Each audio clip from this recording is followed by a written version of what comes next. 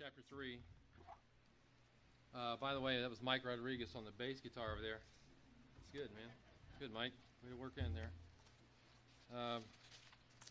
Hope you're going to be here June 6th to see Meet Sang. He's been Mike and Brenda's friend for years over in California, and I met him probably 5 years ago, but we got to know him really good this past summer, and I'm sure that Ryan and Josh and Stephen and what others would say that Sang is the man, right?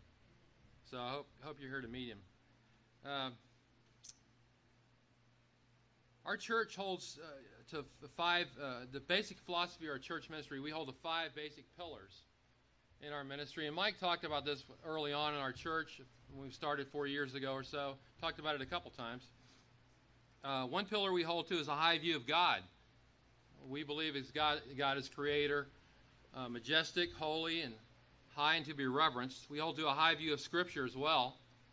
We hold to an accurate understanding of man, that is, man is a sinner, totally depraved, dead in his trespasses and sins until God causes him to have new life in Christ. We believe in the supremacy of Christ, that Christ should be supreme, he's the head of the church, and that we should be subordinate to Christ. And we believe that our church, should be patterned after the New Testament. And that's the only way we can glorify God. Be like the New Testament, not some model that somebody came up with yesterday, or we'll come up with next week and write a book about, and then we're supposed to change and become like that. Our church is to be patterned after the New Testament. Tonight I want to look at the second pillar that we've adopted as philosophy for our church, and that is the high view of Scripture. That's what our philosophy of ministry says. That doesn't mean that's what you think, though. I think most everybody here probably does think that. But you have to adopt that as your own. Otherwise, you'll go around saying, well, our church believes this. Well, what about you? What do you believe about Scripture? And I think if I ask you 2 questions, it would clarify a little bit, especially the second question. Number 1, what is your view of Scripture? Number 2, what are you personally right now in your life doing with the Scripture? What are you doing on a daily basis with the Scripture? That might clarify where you stand on the Scripture. If you'll turn to 2 Timothy 3, let's look at the context first before we get into the verses we're going to look at, which is verses 14 to 17 in particular. In chapter 3, Paul is talking about the kinds of behavior people are going to have in the last days. Now, the last days began with the New Testament era. It's been going on ever since, technically. And people are behaving a certain way in these days, and they're behaving like this. Paul says in verse 1, realize this, in the last days difficult times will come. What are people going to be like? They're going to be like this. Verse 2, men are going to be lovers of self, lovers of money. They're going to be boastful, arrogant, revilers, disobedient to parents, ungrateful, unholy, unloving, irreconcilable, malicious gossips, without self-control, brutal, haters of good, treacherous, reckless, conceited, lovers of pleasure rather than lovers of God. Sounds like Hillsborough County last week alone. Verses 6 to 9 talk about how depraved and devious and what kind of fools false teachers are. It says in verse 6, for among them are those who enter into households, these false teachers, who are living a lifestyle less than desirable. They captivate weak women weighed down with sins, led on by various impulses. Verse 7, they're always learning and never able to come to the knowledge of the truth. Just as Jannes and Jambres opposed Moses, so these men, these false teachers, also oppose the truth, men of depraved mind, rejected in regard to the faith. Verse 9, they will not make further progress, for their folly will be obvious to all, just as Jannes and Jambres' folly was also. But notice that Timothy was loyal to Paul. Look at verses 10 to 12. Paul says to Timothy, now you followed my teaching, Timothy, conduct, purpose. You followed my faith, my patience, my love, my perseverance. Timothy, you followed my persecutions and sufferings, such as happened to me at Antioch, at Iconium, and at Lystra. What persecutions I endured, and out of them all the Lord rescued me. Indeed, all who desire to live godly in Christ Jesus will be persecuted. So this is where we're at now. And then we come into verses 14 and 15. And here, and we're going to walk through the passage tonight, verses 14 to 17. In verses 14 to 15, we see that Timothy is instructed to live in the Scriptures. He's instructed to live in the Scriptures. Verse 13, verse 13 rather, evil men and impostors will proceed from bad to worse, deceiving and being deceived. You, however, continue in the things you have learned and become convinced of, knowing from whom you have learned them, and that from childhood you have known the sacred writings, which are able to give you the wisdom that leads to salvation through faith, which is in Christ Jesus. He says this phrase twice in this passage. Verse 10, it says, now you. Verse 14, you, however. Those are the same two words, identical words in Greek in both passages. He's contrasting to the false teachers. He says in verse 13, Timothy, evil men are going to get worse and worse. You, however, in contrast to them, are to behave differently, or to live differently, to act differently, he says. And he emphasizes that to Timothy. I want you to be different, Timothy, than those other guys are. They're evil. You're not that way, Timothy. I want you to be different. I want to give instructions to you on how to live. And he says in verse 14, Timothy, you, however, are to continue in the things you have learned and become convinced of. Continue. Continue is the main verb in this section. It's the thrust of the whole passage here, verses 14 and 17. It's a very important word. He says, I want you to continue in the things you've learned, Timothy. Continue is a commitment to a long-term way of doing something. It is a command to keep on doing an action as your general habit of life or lifestyle. It's something you should do every day for the rest of your life. This is a habit you should form and keep doing every day for the rest of your life. You're to continue in something. Timothy had been taught something, and this is what he was to continue in. It says here, the things that you have learned and become convinced of. What did Timothy learn? Verse 15 tells us, from childhood you have known the sacred writings. The sacred writings are the Holy Scriptures. This is what you have learned, Timothy. This is what you have known. And Paul says to Timothy, Timothy, you have learned the Scriptures from a child, and now I want you to continue in the Scriptures. I want you to persevere in the Scriptures. I want you to persist in the study of the Scriptures. I want you to remain obedient to the Scriptures all the days of your life. This is what you've always been taught, Timothy. This is the way you've been living. Don't stop now. Continue on and keep going on with this path that you've followed all this time now. Jesus said in John 8:32, if you continue in my word, what? What did he say? For those of you who didn't memorize that verse, he said, if you continue my word, then you are my disciples indeed. You're really my disciples if you continue in my word. And we must do the same. We can't have the attitude that we've already arrived. Oh, I've already heard that passage preached, Mark. I've had people come up to me and say, I already know that. I understand that already. Been there and done that. So now you advance beyond the Bible. Is that what you're saying? Some people think that in Sunday school they learn something, therefore they don't have to go over it again. No, we've got to continue on in the Word of God. Not something in addition to the Word of God, but in the Word of God itself, we've got to continue. A lot of people here, including myself, read books about the Bible. But we need to make sure we don't neglect one thing, the Bible itself. We've got to major on that. It's got to be our daily practice. And he says here to Timothy, I want you to continue to live in the Scriptures, live in the Word of God. He goes on to say, Timothy, this is something you've become convinced of in verse 14. You have a conviction about this. You've come to hold a firm belief in the Scriptures. You really believe the Scriptures. You trust in them. You base your whole life upon this. Dave and I talked about this the other day. He said, man, our whole life is involved in the Scriptures. And that's true, it is. This is what Timothy had come to. Timothy had come to a firm and a fixed belief in the Scriptures. This is a bedrock, non-negotiable for us, the Scriptures. Our church says we hold to a high view of Scriptures. Do you hold to a high view of Scriptures in your own life? This is something we can't negotiate. We have to hold this. This is the bottom line right here, a high view of Scriptures. There's a disturbing tendency going on among biblical scholarship. I'm talking about Bible scholars, so-called. There's something going on among them that really disturbs me greatly. You know what's happening to some of these guys? They're caving in to the evolutionists. And they're saying, all right, the scientific, so-called scientific community, by the way, watch that, because just because someone is a scientist doesn't mean he's scientific. He could have a false truth he presents, or a false presupposition he presents.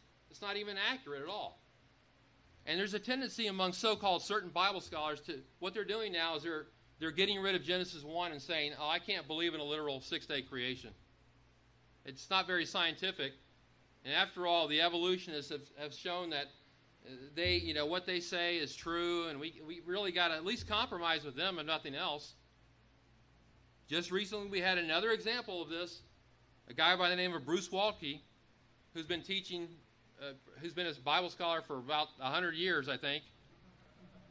He caved in, and he said in public, he said this: if the data is overwhelmingly in favor of evolution, to deny that reality will make us a cult.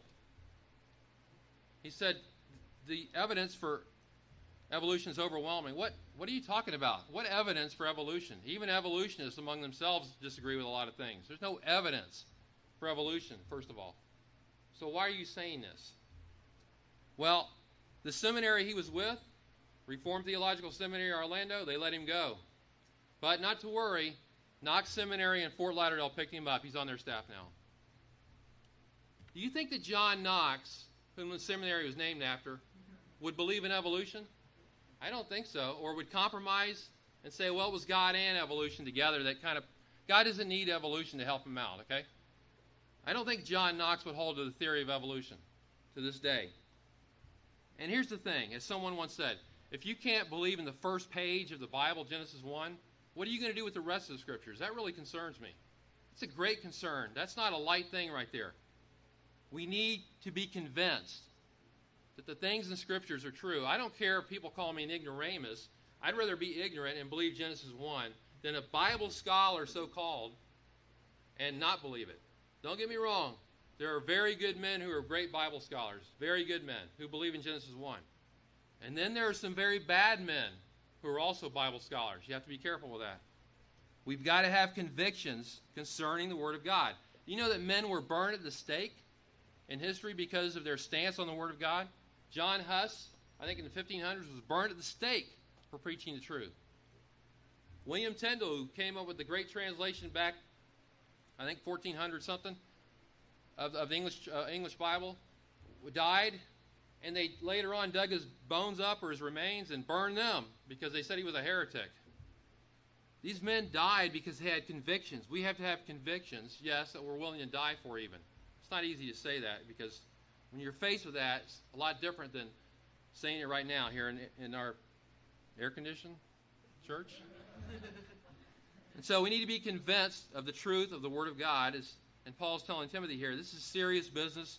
I know, Timothy, you've become convinced of the truth of the Word of God. You have convictions that this is the Word of God, that you hold a high view of Scripture. And then he says, Timothy, where'd you get this knowledge? Well, in verse 14, he says, knowing from whom you have learned them. Timothy knew well from the people whom he had learned the Scriptures. He knew well. Who were they that taught Timothy the Scriptures? Well, look at 2 Timothy chapter 1, verse 5. 2 Timothy 1:5, it says here, Paul said to Timothy, for I am mindful of the sincere, the genuine, non-hypocritical faith within you, Timothy, which first dwelt in who? Your grandmother, Lois, and your mother, Eunice, and I'm sure that it's in you as well. Doesn't say anything about his father here. If you were to read Acts 16:1, I'm not going to turn there. Acts 16:1, if you want to look at it later or now. It says that Timothy's mother was a Jew. But it says his father was a Greek. And it says his mother was a believer, and it doesn't say anything about his father being a believer. And Paul doesn't point to anything in 2 Timothy 1:5 about Timothy's father at all. We assume that Timothy's father was not a believer as a result of that. So, who taught Timothy the Word of God? Two women, his grandmother and his mother. As Timothy grew up, these two women exerted tremendous influence on his life in regard to the Scriptures. They taught him the Scriptures.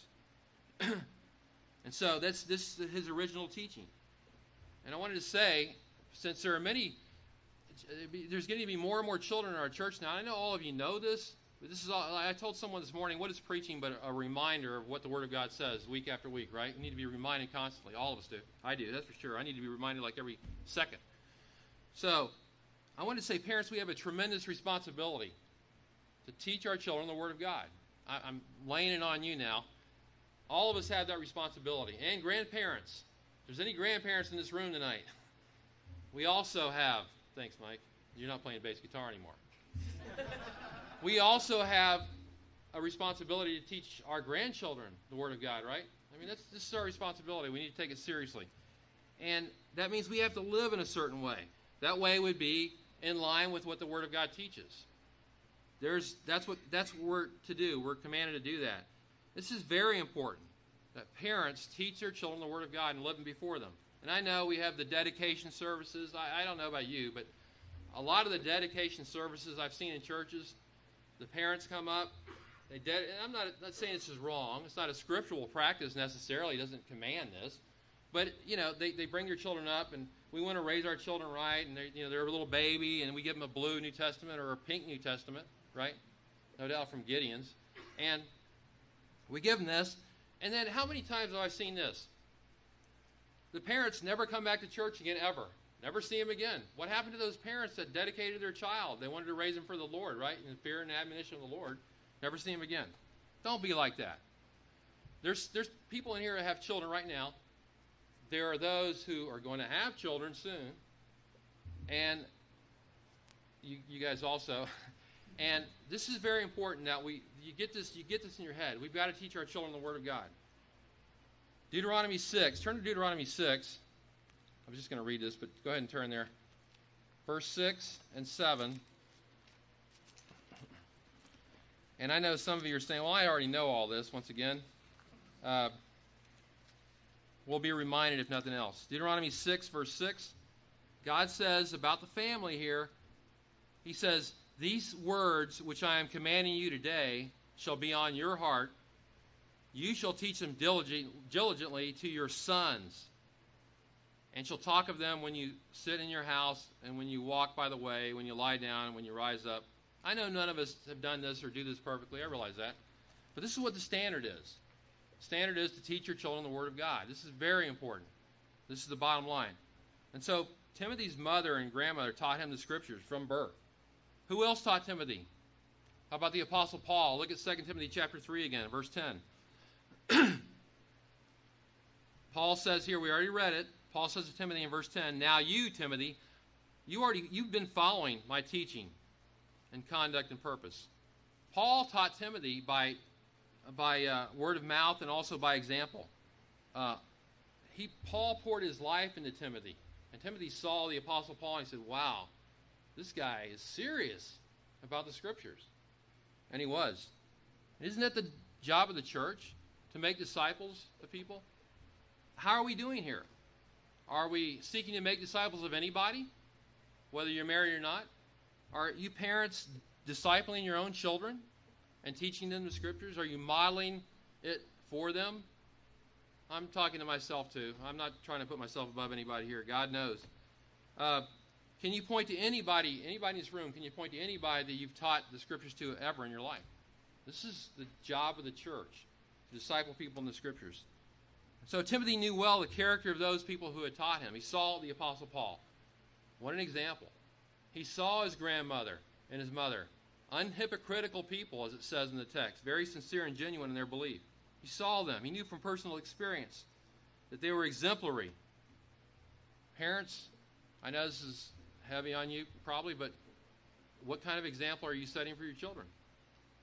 What kind of example are we grandparents setting for our grandchildren? We're to be the teacher.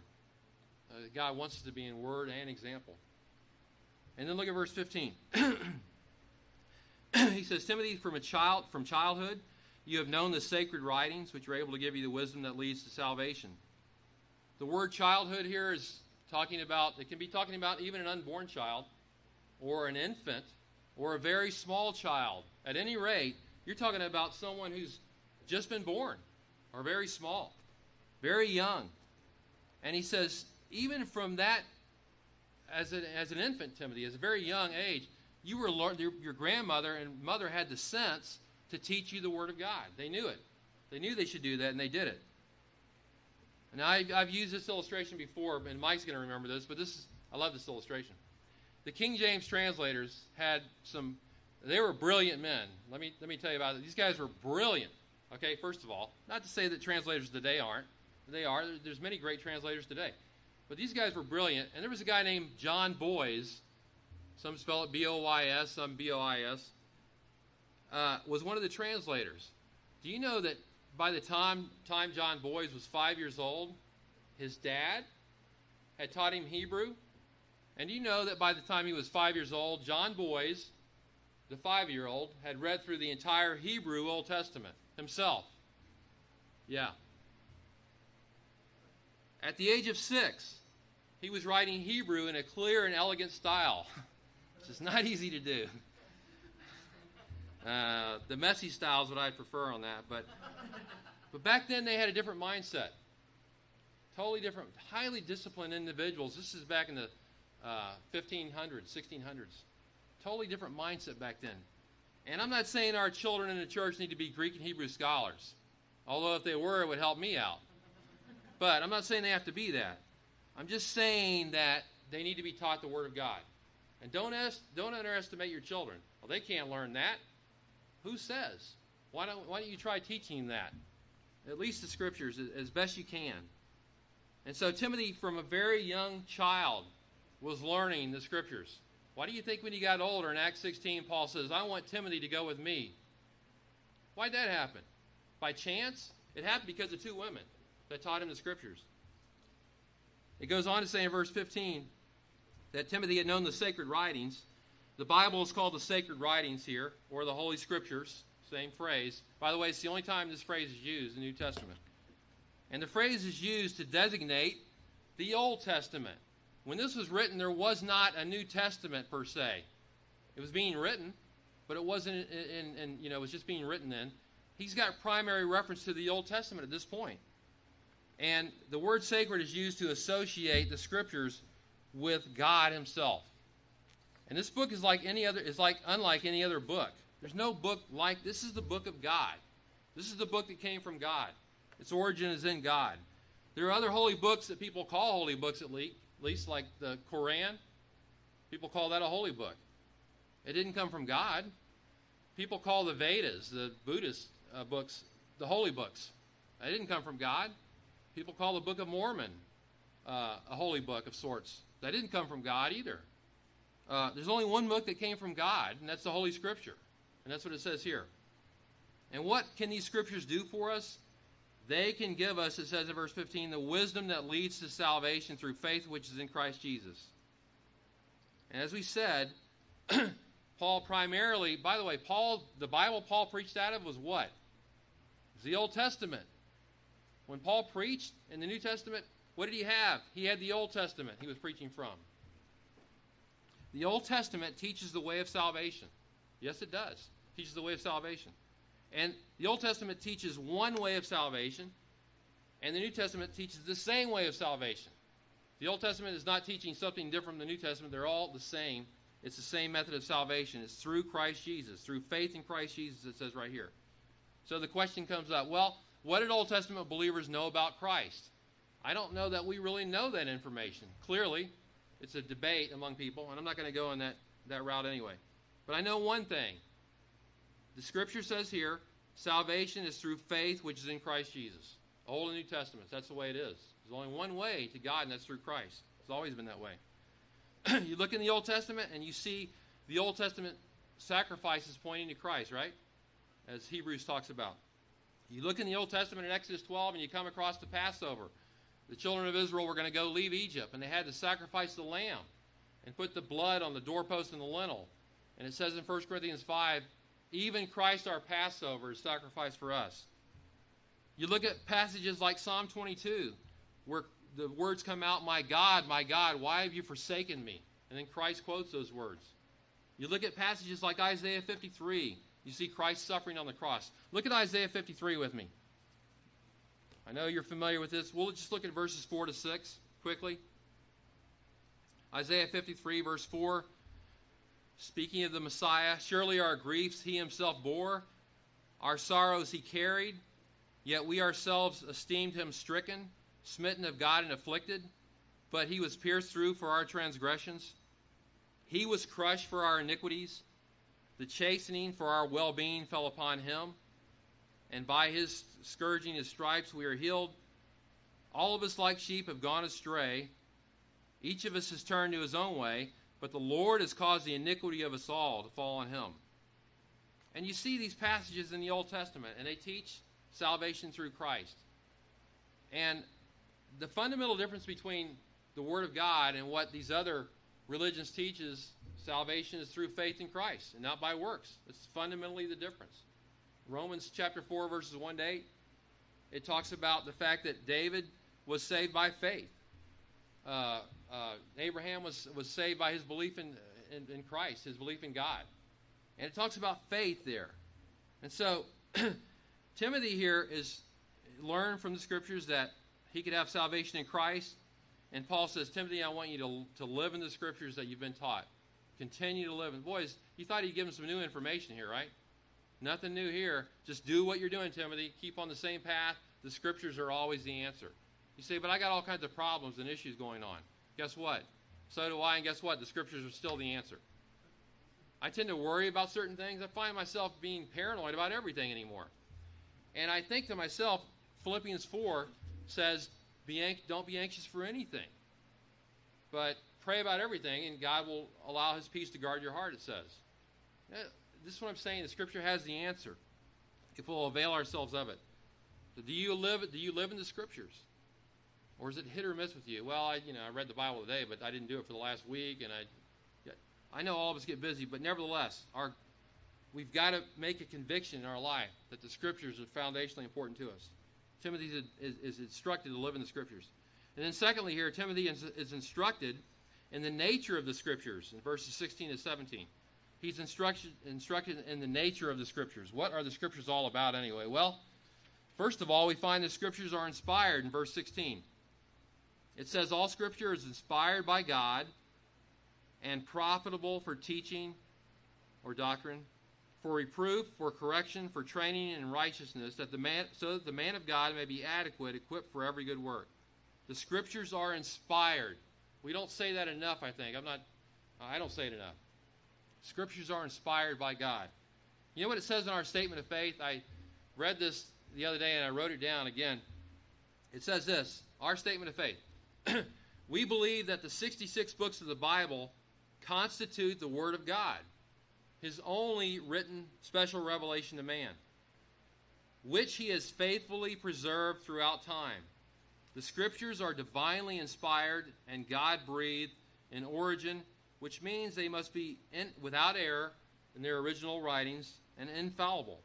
Such inspiration must also be verbal. Every word is inspired. It must be plenary. All parts are equally inspired because God is its source. And so we hold to a strong, high view of Scripture here. We don't take this business of we don't know what the Scriptures really, where they came from. No, we don't hold. We have a view that we believe they came from God. If you look at that statement, we talk about the 66 books of the Bible being the infallible Word of God, not the 14 additional books the Catholics add to their Bible, the Apocrypha, not another testament of Jesus, the Mormons that Josh is well acquainted with have in their Bible. No, it's just the Word of God. Anything besides that is not the Word of God, and this is his special written revelation to us. You'll notice in that statement, it talks about the fact that the Word of God is faithfully preserved in history. By the way, the preservation of the Word of God is nothing less than miraculous throughout the centuries. Absolutely phenomenal that it's been preserved throughout the centuries. For centuries, the Hebrew Old Testament has been carefully guarded and kept, and every letter watched over and counted by scribes. There are over 5,000 Greek manuscripts in part or in whole that have been preserved throughout the centuries. Nothing else can come close to this in ancient literature. Nothing can come close to it at all. And yet you hear nothing about this at all. You hear about evolution and all this other stuff, but not about the thing that's absolutely amazing. The Word of God has been faithfully preserved. We said in our statement that the Word of God is God-breathed. That means it stresses that the origin is from God, and because the Scriptures are from God, they are authoritative. They are authoritative. They hold authority in our lives. We said the Word of God is without error. No errors in the original manuscripts. We said each word in both Old and New Testaments are inspired by God. And, by the way, God used different writers with their different personalities and different ways of writing. He used that. But He made sure that what was written was His Word. And the writers themselves are not inspired. The writing is inspired. The Word of God is what's inspired. And this is the only message that we have to preach. When Scripture speaks, God is speaking, because this is the Word of God, and the Scriptures are inspired by God. And secondly, the Scriptures are profitable. They're profitable. It says in verse 16, all Scripture is inspired by God and profitable. Now, where it says all Scripture, some people want to argue, well, that should be translated every Scripture that is inspired. And others say, no, it's the whole of Scripture. It's all Scripture. You know what? Any way you look at this thing, it comes down to the same thing. All Scripture is inspired by God, okay? These silly arguments these people have. The Old Testament is inspired by God. The New Testament is inspired by God. We have the Word of God. And it's profitable. The word profitable means useful. The Word of God is useful to us. It's beneficial to us. It's helpful to us.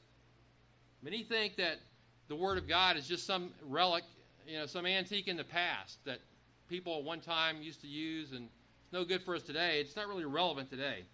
I heard a guy say that his preacher, he doesn't preach all that stuff in the Bible. He preaches all the relevant stuff. What does that mean? The Word of God is relevant. I don't have to make it relevant. It is relevant already. It is effective in our life. You know what it says? Very interesting verse. 1 Thessalonians 2:13 says this, for this reason, we also constantly thank God that when you received the Word of God, which you heard from us, you accepted it not as the word of men, but for what it really is, the Word of God, which also performs its work in you who believe. The Word of God performs its work in you who believe. That's what it says. The Word of God is effective in your life. So it's profitable to us. And it's profitable in 4 areas. Number 1, teaching. 2, reproof. 3, correction. 4, training in righteousness. The Word of God is profitable for teaching or doctrine. That is to say, Scripture instructs one by means of its content. We're instructed by the content of Scripture. Romans 15:4 says the things that were written in earlier times in the Old Testament, they're written for our benefit. Is it necessary that we have doctrine in church? Is it necessary for us to teach what the Word of God says? Is that really necessary? A lot of people don't like doctrine. They would rather hear a guy like Mike Rodriguez play the bass guitar, right? But the Scripture is very important for doctrinal reasons. Doctrine is the foundation for the church. It's the foundation for everything. And if we don't have the teaching of the Word of God, we have nothing to base our life. It's the standard we go by. Look at 2 Timothy chapter 4, verses 1 to 4. 2 Timothy 4, Paul says, I solemnly charge you in the presence of God and of Christ Jesus, who is the judge of the living and the dead, and by his appearing in his kingdom. What does it say next? It says, preach the word, right? Be ready in season, out of season, reprove, rebuke, exhort with great patience and instruction, for the time will come when they will not endure sound doctrine.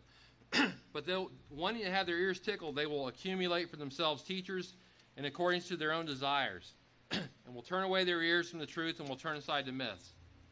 The Word of God this doctrine is foundational to the church. The Scripture provides the comprehensive and complete body of divine truth necessary for life and godliness, MacArthur Study Bible says. So, foundationally, doctrine is important. Secondly, it's for reproof. Scripture is a rebuke to those who are living in opposition to it. It rebukes you, it reproves you for your false beliefs or false ideas, false philosophies or thoughts. We come to the Bible with all kinds of stuff in our heads. And the Word of God reproves us and rebukes us and says, that's wrong. Here's the truth right here. If you're living in opposition to Scripture, you're going to be rebuked by Scripture. And then thirdly, Scripture is profitable for correction. The word correction means to set right. It's got the idea of restoring something to its proper position that's fallen down. It's got a couple of times it's used in literature outside the Bible, and it's described this way. It's the idea of setting a fallen object back in its original position, or helping people who have fallen down to get back up on their feet. So the Scripture corrects us and puts us back, restores us to where we were. Not only does it teach us and rebukes us, it corrects us as well. Helps us to be restored to where we should be. And then fourthly, the Scripture is for training in righteousness. The Scripture is designed to produce righteous conduct. There's a goal. There's a goal in Scripture. Scripture is not an end in itself. There's a goal it has. It wants us to produce righteous conduct in us so we'll know God better. The word had to do with, it's really an education in righteousness, this phrase. It had to do with children when they were trained and educated back in the day. Just like a child is educated and trained and disciplined by parents, God wants to train us to live a righteous life, and that's the purpose here. And so there are four primary areas here that God uses to show that the Word is profitable to us. What about the purpose of Scripture? Look at verse 17. So that the man of God may be perfect, or may be adequate, equipped for every good work. So that's the purpose clause. The man of God may be adequate. Man of God is a primary reference to Timothy as a leader in the church, but it can mean ultimately any believer. We want all believers to be adequate, right? Adequate. We want them to be capable, able to meet all demands is what it means. The Scriptures can enable believers to meet the demands that God places on them. And then it says that they should be equipped for every good work. There's nothing lacking in the Word of God that won't help the believer in his life. The totality of Scriptures contains all we need to fit us, to make us adequate to do the work of God. We don't need anything else. The Scripture in and of itself is sufficient for life and ministry. It's all we need in the Word of God. In closing, I wanted to read a quote about this idea of the equipping that Scripture does for us from Charles Spurgeon. Nobody can say things the way Charles Spurgeon can say them, by the way, who lived back in the 1800s. Listen to this. Charles Spurgeon said this: "There is one book which you all have, and that is your Bible. And a minister with his Bible is like David with his sling and stone, fully equipped for the fray. No man can say he has no well to draw from while the Scriptures are within reach. In the Bible we have a perfect library, and he who studies it thoroughly will be a better scholar than if he had devoured the Alexandrian library entire." In other words, the Alexandrian library was the famous library in history in Egypt. He says, if you had that whole library, it doesn't matter. If you have the Word of God, you're better off. To understand the Bible should be our ambition. We should be familiar with it, as familiar as the housewife with her needle, the merchant with his ledger, the mariner with his ship. We ought to know its general run, the contents of each book, the details of its histories, its doctrines, its precepts, everything about it. Then he says this: "Beware of the man of one book. He is a terrible antagonist. A man who has his Bible at his fingers' ends and in his heart's core is a champion in our Israel. You cannot compete with him. You may have an armory of weapons, but his scriptural knowledge will overcome you, for it is a sword like that of Goliath, of which David said, 'There is none like it.' The gracious William Romaine, I believe, in the latter part of his life, put away all his books and read nothing at all but his Bible. He was a scholarly man, yet he was monopolized by the one book and was made mighty by it. If we are driven to do the same by necessity, let us recollect that others have done it by choice. Let us not bemoan our lot, for Scriptures will be sweeter than honey to our taste and will make us wiser than the ancients." Boy, I tell you what, I thought to myself, if I could go back in church history and be a member of any congregation, I'd go to the 1800s. I think I'd be a member of Charles Spurgeon's congregation. Listen to him preach every week. If I could go back in history, that is. Well, we've seen here that the Scriptures are important for life and godliness. They're authoritative. They're inspired. We're to live in them. We're to persist in them. We're to continue in them as Timothy did. And we're to appreciate them knowing what we have in the Scriptures, knowing that they're from God, knowing that they can change our lives, knowing that God has given them for us to be trained in righteousness, knowing for the fact that we could be adequate and equipped for every good work. Let's pray. Lord, we do thank you for this time tonight. Thank you for your word. We thank you that it's everything we need. It's sufficient for life and godliness. It's authoritative in our lives. We just pray we would never, ever forsake it, that we would neglect to be without it, that we would make it our our primary our priority in life, Lord, that we would make it our priority, we'd live in it, that we would do what it says, not be hearers of the word only, but doers also. And we just pray as we go forward now and go our separate ways that we would glorify you in what we do. And we pray this in Christ's name.